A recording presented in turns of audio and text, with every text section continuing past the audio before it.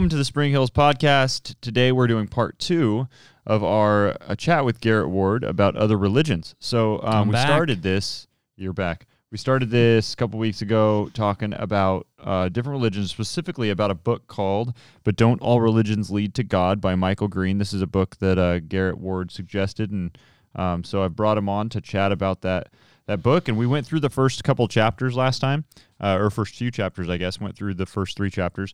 And then today what we're going to do is we're going to move on through the book a little bit more and specifically talk about chapter 4, and then the following chapters kind of answer the question that chapter 4 asks. But we're going to just chat with Garrett Ward about it, find out his thoughts on the book. We do suggest this book. The goal here is to learn about other religions and things that are contrary to the Christian faith, or things that claim to be the Christian faith that maybe aren't really the Christian faith. Yeah, how are you going to know the difference? What's missing? Right. And then today is specifically what makes Jesus so special. Then this is chapter 4 of this book, and then there's a lot of questions that I don't know if I'm gonna get to all these questions because there's a lot in this book. I probably don't need my questions here that I wrote out just for maybe another podcast sometime. But what makes Jesus so special, and just what makes Jesus different from other religious leaders. But Garrett, go ahead and start us off here with chapter 4. What makes Jesus so special? Take us through some of your thoughts. All right. Well, yeah, Christianity all geared around Jesus Christ, the central figure. And a lot of other worldviews and religions try to, maybe claim teachings of Jesus or claim that Jesus has some sort of value or influence on their religion. But Christianity is, specific, going off of the scripture of what who Jesus is and what he brought to the table. So just in the big picture, just looking at the person of Jesus, why is he so special? He highlights 3 things in the book. He talks about Jesus's influence. And so when you think about the person of Jesus, who was born to a poor family, a carpenter, and a young mother, and raised in the Middle East in Nazareth, group of Nazareth, just coming out of nowhere, and then comes on the scene about when he's age 30, and has a ministry of only about 3 years, but his influence, after that, having millions and billions of people following after him and having such a great influence and impact on history, dividing time. We talk about BC. This gave a and number AD. too, right? Doesn't it say like 100,000? Yeah, like it said, I think 2/3 of the world. And it said like something like 100,000 a month or something, right? I can't remember the exact statistics. Well, but keep going, and when I find it in the book here, I'll. The impact of people following or being influenced by the teachings of Jesus, the teachings of the Bible, specifically Jesus, and his life. Just geared around again his ministry of only 3 years. For a lot of people, it takes decades and decades to earn influence and favor in people's eyes. But when you look at Jesus, he only did it in that 3 years, and then people took his message and continued on. This is what it says here in the book, because it talks about his influence, right? And it talks about that's one of the biggest differences is his influence. And so it says, let's see, I just lost it again. Oh, here we go. Jesus has also been the inspiration for courage, generosity, care for others, purity, and any other virtue you can think of, or you care to think of. No wonder he has captivated the hearts and minds of peasant and king, of intellectual and illiterate all over the world and down the centuries. Today, his cause is growing at about 100,000 a day, not a Sunday, a day. We may not be currently seeing much of that in the West, but it is certainly that case in Africa, Asia, Latin America. That's a fascinating thing, because we've had a lot of times where, especially through COVID and stuff, and just being like frustrated that we're not allowed to meet in person and things like that. And we kind of go, this is just a glimpse into what the rest of the world deals with. Like we take these freedoms for granted sometimes, but just to know that there's 100,000 a day all over the world, and we're like, crazy. I mean, we have 1,000 people in here on a weekend, Mm-hmm. and like we'll see people come to Christ, but it's not 100,000 a day here, right? So we see that just very different. Yeah. So talk about that influence and why are people, flocking to Jesus at that, amount. It's just crazy to think about. And so you have this influence of Jesus continuing, and then he speaks about specifically, Jesus's teaching was different than anyone of his day, and from that point on as well, we see that Jesus's teaching is a complete message that a lot of worldviews draw on and take from. But when you zero it down, Jesus's teaching can speak to every person, and is attractive to all. That was one of the big differences, that Christianity, Christ's message was attractive to all. He was a person of the people. He was a person that went after sinners and tax collectors, and all people and all statuses. He didn't discriminate. He wanted a humble heart, of course. He really called out the self-righteous and those who were not humble and prideful, but those who were humble at heart were able to understand the message and come to Christ, and that made it attractive. That still makes it attractive today because it reaches anyone, in the villages, in the jungles, to the middle class, to peasant and king alike. Right. I like the so I'm looking for, again, we're kind of sharing the book a little bit. I have the Kindle version, which I have some notes on, but it wouldn't open on my phone. So I'm looking at your book right now, and I think somewhere in this chapter under the teaching, you're talking about the teaching right now, and talks about religious leaders, religious people being excluded, right? And it says, here it is. Religious people who made excuses found themselves excluded, while the riffraff of society discovered to their amazement that they were welcome. So you were saying the tax collectors and the lowly people. But I wanted to ask the question and have us talk about it for a second, just because a lot of times we think of Christianity as a religion. Mm-hmm. And this says religious people making excuses were excluded. What is he talking about there? Well, I think he's talking about the religious as far as those who are trying to follow a formula or a set of rules. And again, we talked about this last time, but Christianity really being about a relationship and having a relationship with God coming to us, and having that intimacy there. In the religious people, they're trying to work, they're trying to do these things in order to maybe come to a certain place or a status, earn their way. But God is coming to us and saying, just humble yourself before me, and I'll do the work, I'll save you. This is the message to believe. Just accept it. You don't have to do anything. Right. And so that's kind of the picture. Again, Jesus really went after the Pharisees and the religious rulers who were putting all of these burdens on the people on how to follow the rules and what to do, and just tons and tons of rules to be able to try to follow, to be holy, to be righteous. And the Pharisees were furious at Jesus for some of the stuff that he was teaching. People that listen to the podcast regularly know I've talked about The Chosen a lot, and I've interviewed some of the people involved. They do a really good job at that relationship. You've watched it, right? The first, Chosen, yeah. They do a really good job of the relationship between the Pharisees, and especially with Nicodemus being a Pharisee. Now, obviously, The Chosen goes a lot more into a story of Nicodemus that isn't biblical. It's more of could have been how it happened with Nicodemus.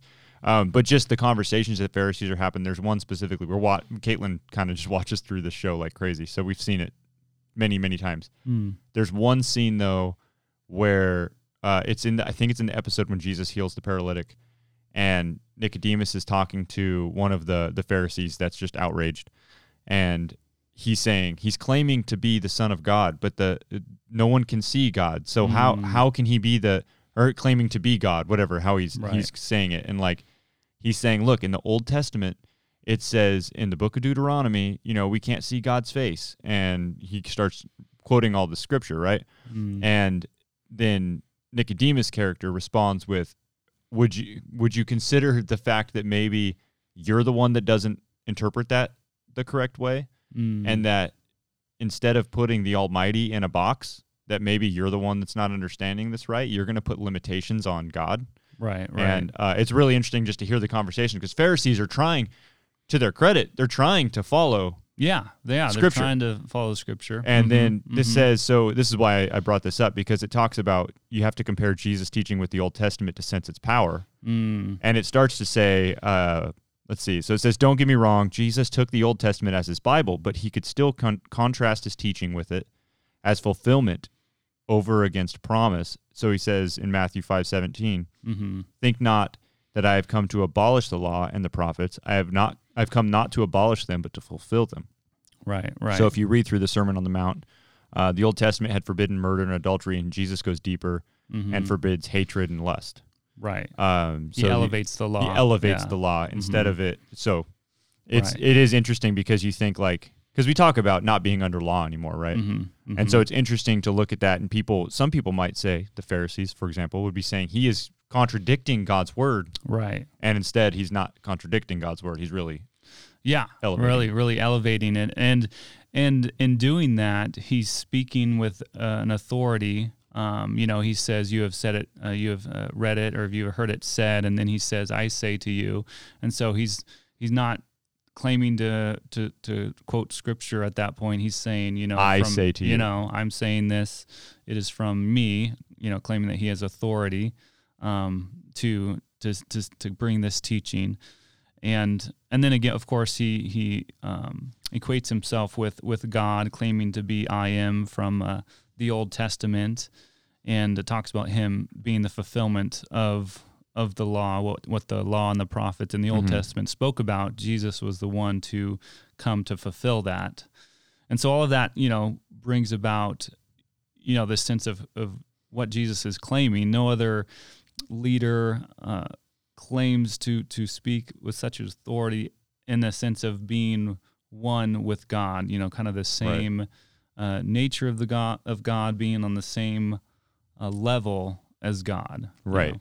And so that makes Jesus special as well, just his authority that he spoke to, and his claim to be one with the Father, one with God. Right. And we'll go into that a little bit more too. His teaching was definitely different. And then, he talks about in the book his character. Jesus' character is totally different, of course, than many other leaders.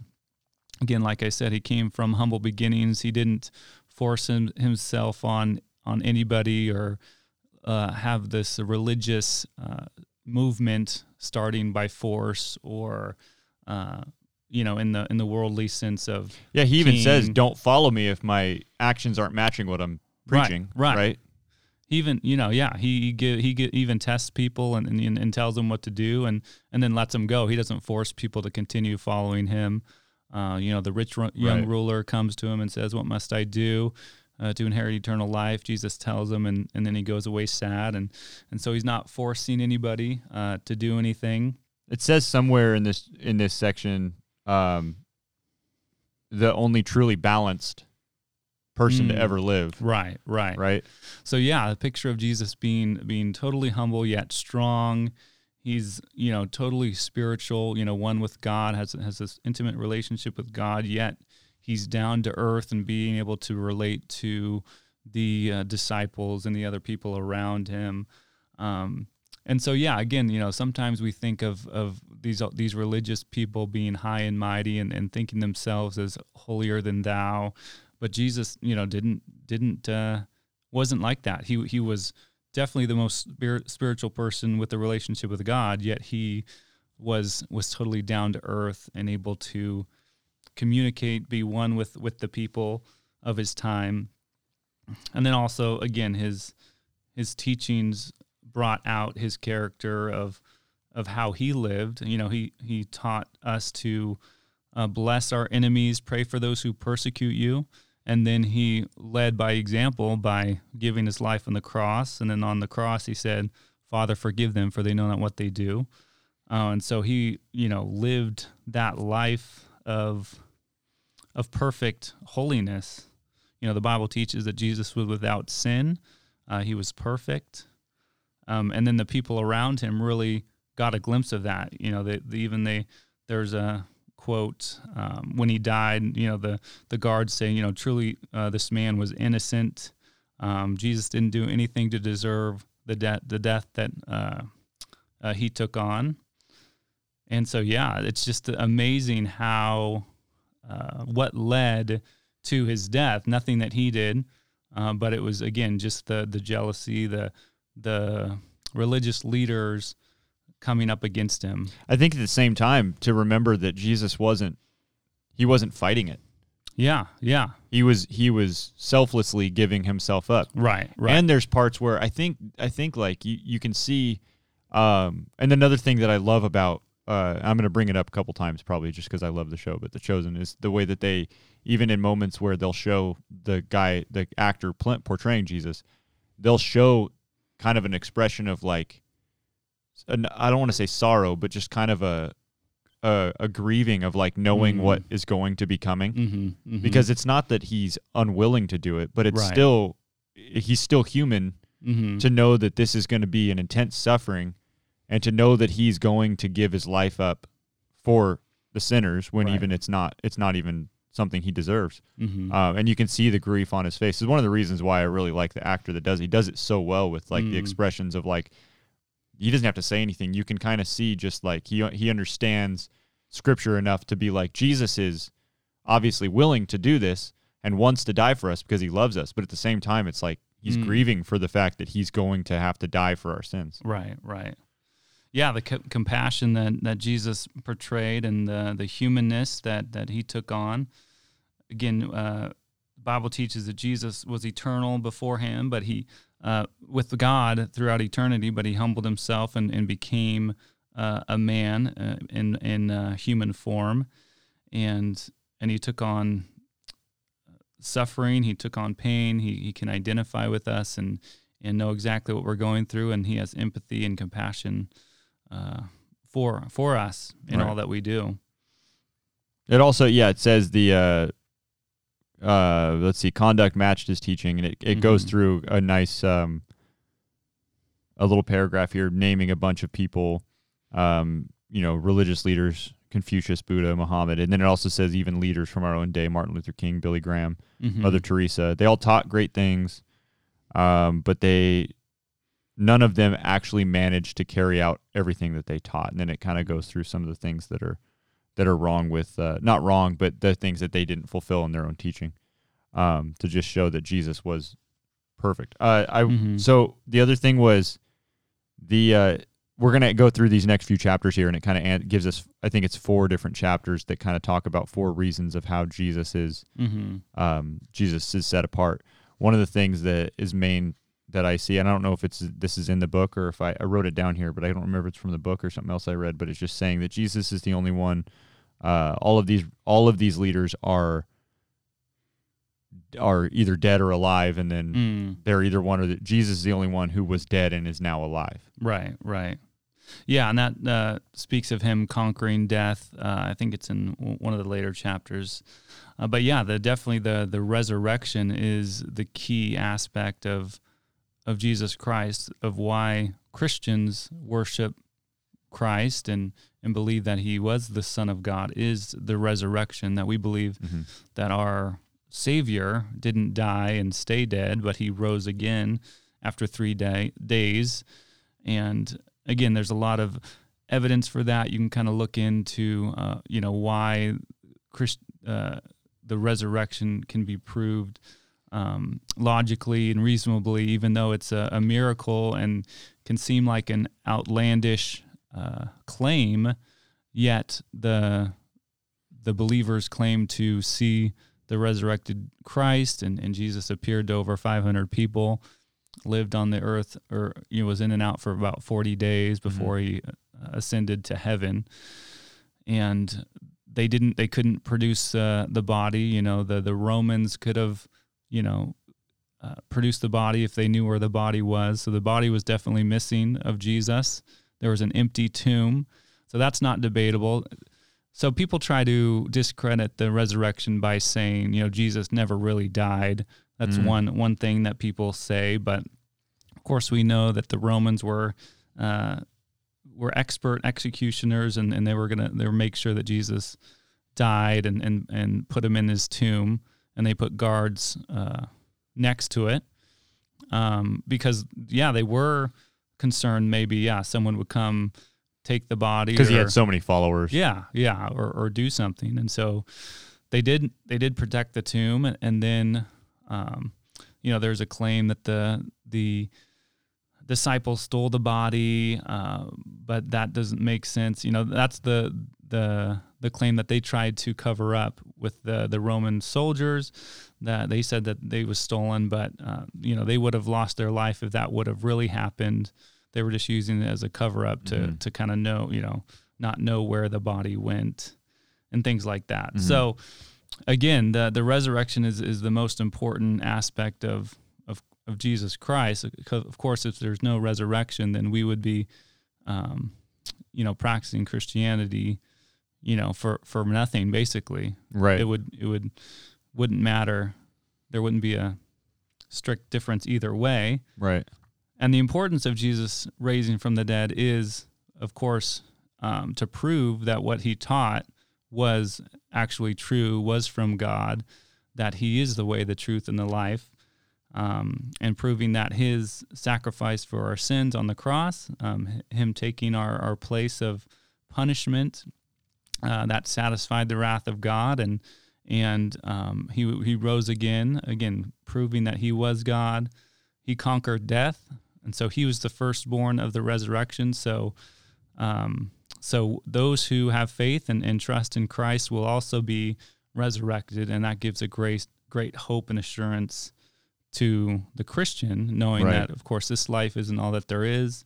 We're going to be with God, with Jesus for eternity, in a new heaven and a new earth. And that's, again, the biggest difference, I think, kind of what we talked about last week is, man not going to God, but God coming to us. Mm-hmm. And that's what he talked about in one of the chapters too. Jesus claimed to bring God to us. And again, it's not something that we earn or do, but God bringing that relationship to us is a key, totally different shift from any other worldview or religion. Yeah. There's that's in chapter 5. This is kind of the first one, is that no other great teacher even claimed to bring God to us. Right. Do you have more in chapter 5? Yeah. Well, I was just going to say, Jesus made that what could be seen as, the intolerant claim that, no one comes to the Father but through Jesus Christ. And so he's claiming to be the way to God. And so even though, he's bringing God to us, Jesus is claiming to be the only way. There's no other way to come to the Father but through Jesus Christ. And so he makes that very clear. And again, that's a difference from all the other religions who claim their other ways. Jesus would claim this specific truth to be to come into a relationship with God, to know God the Father, is to come through Jesus Christ. Right. In chapter 5, it does talk about the fulfillment of prophecy, which Brett has done sermons on, and he's talked about the odds of the number of prophecies being fulfilled by one person is just like the numbers are just unbelievable. Like the odds that it would take. And so the fact that he did fulfill all of them, and it says in chapter 5, it kind of goes through a lot of different things. So born of David's line, but in a humble, despised family, his birthplace would be Bethlehem. He would both restore Israel and be a light to the Gentiles. He would be rejected by his people, die among, what's that word? Malefactors? I don't know that word. And be buried in a tomb supplied by a rich man. Joseph's tomb, right? Which that's an interesting one too. He'd live again. Lord's program would prosper in his hands. His death and resurrection would enable ordinary men and women to get right with God. Yeah. So again, Jesus had these claims, but then he backed it up by fulfilling these prophecies. Yeah, the fulfillment of prophecy. How many do you know how many prophecies are there? There's over I like think 400, right? Yeah, over 300. 300? About, yeah. And I think Brett did the numbers of just like 24 of them being fulfilled by one man, and it was like, or even 8 or something like that. An unbelievable amount of odds that it would be. So it's just kind of, we talked about this, so we've done, I'm a little jumbled now. We're on close to the 100th episode of the podcast, but we've done questions where we just talk about the Bible and like questions about the Bible. One of them was, how do we know the Bible is true? And it talks, and he talked about some of the prophecies being fulfilled, right? How it doesn't contradict itself at all. Yeah, these all kind of overlap. All of these evidences and proofs of Christianity kind of are interwoven together, right? When we talk a lot about these things. Chapter 6 it has some interesting wording in the title, which is no other great teacher dealt radically with human wickedness. No other great teacher dealt radically with human wickedness. Yeah. Let's talk about chapter 6 a little bit and just some of your highlights from that one. Yeah. So again, if you kind of look at a broad view of a lot of the religions or kind of worldviews, a lot of religions even basically deny sin or deny evil. Buddhism, kind of just an illusion of evil. And then, and definitely, they don't see sin in a lot of religions as a sin against God, a sin against a supreme being. So there's no kind of authority that they're held to other than kind of their view of how to better themselves, kind of a moral code. And so Jesus, of course, really teaches in congruence with the Old Testament and all of the Bible, is that really, sinfulness and the wickedness of man is on the inward heart and starts, inwardly, and is not, a result of things around us. Some worldviews would say, we're basically all good people, but, then we sometimes make bad choices, right? And things like that. But again, Jesus references evil in the heart and evil intentions starting inside, and then they manifest outward in our actions. And so he doesn't shy away from telling it like it is, of sinful nature, of the consequences of sin. Jesus, talks a lot about hell and separation from God, the punishment that needs to be dealt with, and we, when you think about, how do you deal with sin and how do you answer the question of sin and suffering? People have trouble doing that, and I think every worldview tries to wrestle with those answers, but they don't have a good answer. But we understand that God doesn't tolerate sin. He's a good judge. He has to deal with it, and so he's going to. And these other world religions, again, don't have the same accountability or the same holy God that they are kind of up against. Right. And so that's a big part of what Jesus talks about. Again, he talks about he is the one who is going to judge.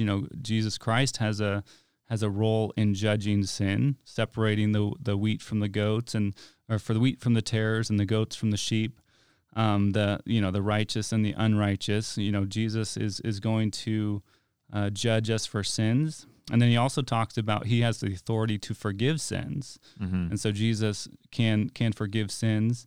The question was asked, who can forgive sins other than God? And Jesus, claims to forgive sins. And then he did the sign of a miracle to prove that he was God. That's an interesting one. You're talking about with the paralytic, right? Mm-hmm. Where they say, and he says, what would be easier to forget? Say your sins are forgiven, or get up and walk. Right. And the verse says that I forget how it says it exactly, but he read the thoughts of the Pharisees. He knew they were asking that question basically, and so that's what that's an interesting story there. Right. And so, again, he doesn't shy away from the consequences of sin, talking about the separation of man from God. And But the thing again that's different in Christianity is God has the remedy. He makes a way to make things right. Right. In these other systems, again, the people have to do something. In Hinduism, it's reincarnation or karma. You have to do a certain amount of good to outweigh the bad. And then in the Muslim belief, there's a totally legalistic system where they have to adhere to 5 essentials, these creeds, these prayers, doing fasting, doing a pilgrimage, all of these things they have to do in order to try to make things right. And even in that, there's no assurance for them to be, for God to have mercy on them or to forgive them. Mm-hmm. But again, in Christianity, God is the judge, but He came to us to pay the penalty of sin for us. He took our place, and so we are grateful, thankful for that, and we just need to admit that it's not what we do in order to earn salvation. It's what Jesus Christ did on the cross, right, to make a way to deal with evil, to judge evil. Right. Now, let's see, we're coming into chapter 7 now, right? Yeah. Let's save chapter 7 and 8, because this is going to go probably more of a longer conversation than we'll have time for in this one. But it starts going into no other great teacher broke the final barrier, which is death. Mm-hmm. And then I think chapter 8 is the... we touched on that a little bit. Yeah, we've kind of jumped around a little bit. And then no other great teacher offers to live within his followers, mm-hmm. Which I think is something you also touched on with him, living among his disciples and then, reaching out to the tax collectors and the lowly. And and you don't see that with other teachers. But let's save those. We'll talk about those more, and we'll even get into the later chapters as well. So we're at we'll have some.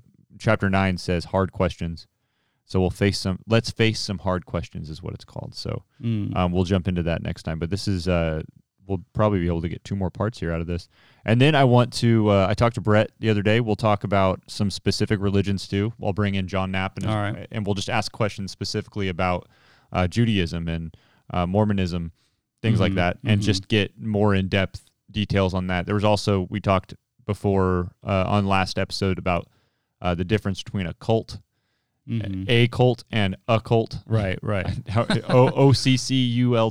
And he talks about that in this book as well, but we'll talk a little bit more about that. I think it's important for us to understand other religions, the differences between it, what we believe, especially if you're new to the faith. It's really good to understand these things and more about it, because sometimes things can be a little confusing, and you've got, things coming at you from every angle within our world trying to tell you different things that are truth. But just know that I think we've said this many times. We did this a few weeks ago when we talked about the prosperity gospel, and we said if you have questions about somebody's teaching and stuff, the best place to look is just the Bible, because that is the inerrant truth of God's word, the inerrant truth, right? So you can go to the Bible. You will not find misinformation in the Bible, we promise. And then another great resource that we've talked about a lot is gotquestions.org. Mm-hmm. And if you go look on Got Questions, one of the main questions we were talking about today, which is how is Jesus different from other religious leaders? They've got a nice in-depth answer for that as well. And I can throw a link to this question exactly onto the description of the podcast too. So, all right, nice. We'll do part 3 coming up probably in the next couple weeks here. Sounds and then good. We'll get more into some of these other religions. All right, thanks, Garrett.